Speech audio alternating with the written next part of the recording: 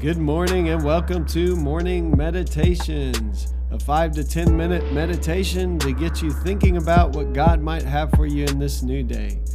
I'm your host, Pastor Nate Cook, so we hope you'll enjoy your meditation for this morning.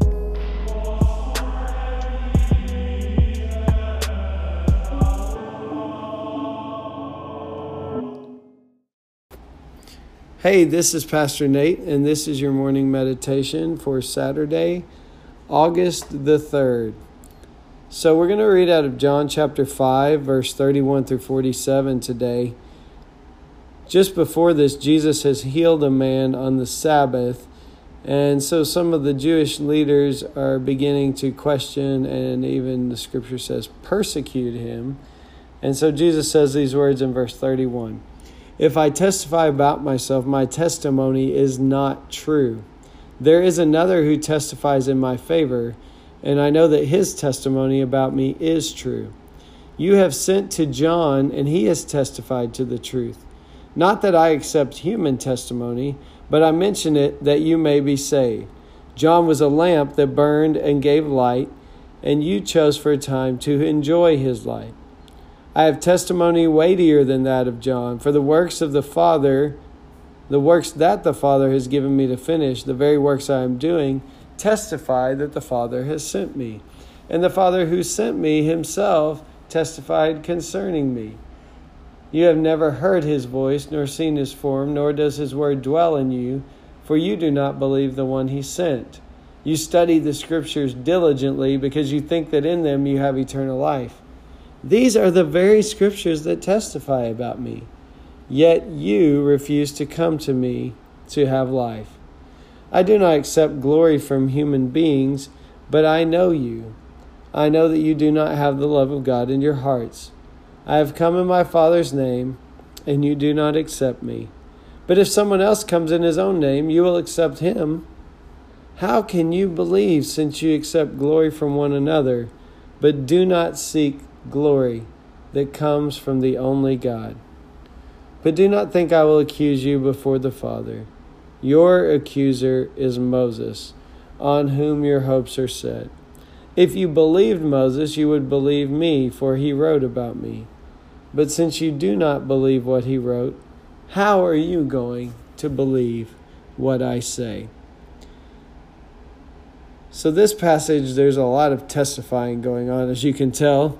And the idea here is that the Father has testified about who Jesus is. We know in other Gospels we hear the word of the Father, from the baptism of Jesus, where he says, "This is my Son whom I love. With him I am well pleased." And so we know that in the Scripture, Jesus is talking about that the Father has testified concerning him. And also he says John testified about him. Now, Jesus says, I don't really put a lot of stock in human testimony, but you guys believed John and you came out to the wilderness to see what John was about. And many people followed John. And they, even as Jesus says it this way, you chose to enjoy his light for a little while. But Jesus is saying the testimony that I have is even greater than John's testimony. And it is the Father who has sent him. And so Jesus is saying if you really loved the Father, which is Yahweh, which is the God that they served, you would also love me. You would know me, and you would know that the Father has sent me. And then he goes on to talk about these religious leaders were known for studying the Scripture. They were known for even debating the Scripture and talking about different interpretations of Scripture and formulating laws even based on the Scriptures. And Jesus says, these Scriptures that you are spending all this time in, these talk about me. They testify about me.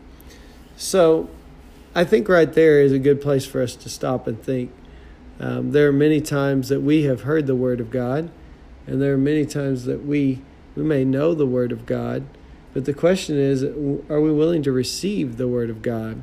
And are we willing to believe the Word of God? Are we willing even to believe that Jesus is the Son of God, as he said? Are we to believe the testimony of God about Jesus here? Many times we know the Scripture, and the Scripture is right in front of us, and yet so many times we can lose even the heart of Scripture because we're so busy debating the little details. We can lose the forest for the trees. And Jesus says, all these scriptures and these laws that you are debating and that you have memorized, they point toward me, and yet you do not come to me to have life. And it goes on even to talk about Moses, and that ultimately that these religious leaders, their accuser won't be Jesus, it will be Moses, because they had all of the Old Testament law and even the prophets, but here probably the Moses part is talking more about the law, and yet they wouldn't believe that Jesus was the fulfillment of this law. And so for us today, there's a real warning here as to what do we do with Scripture when we've heard it. When we read the words like we have, do they pass in one ear and out the other? Or do we begin to meditate on them, and to take them to heart, and to begin to allow these words of God to shape us, and not just shape the way we think, but also shape the way we live? Do we allow them to soak deep into our bones, as I heard one lady say it when I was on a tour of a Benedictine monastery, and one of the nuns said, we sing the Psalms every day because we want them to soak into our bones. I thought that was like a really cool way to say it. Are we allowing God's word to soak into our bones, or is it going in one ear and out the other? And when we hear it, are we willing to believe it?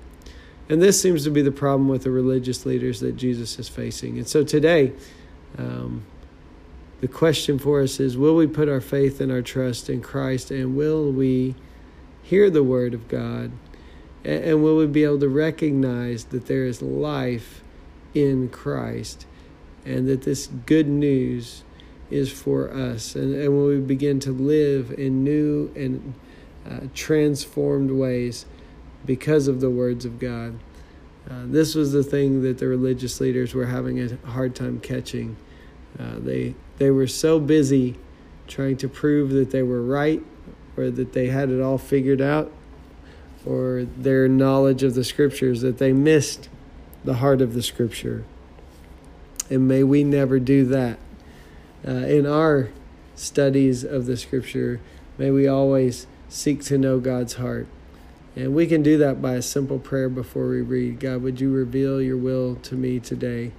And over time, we will gradually gain the heart of God as we begin to let those words of God soak into our bones. Hey, that's just a thought for this morning, and I hope you have a great day. Well, thanks again for joining us for this morning meditation. Hey, do us a favor, rate us on iTunes, or even leave some feedback about our podcast so that other listeners can know how much you enjoy your morning meditations. Hey, have a great day.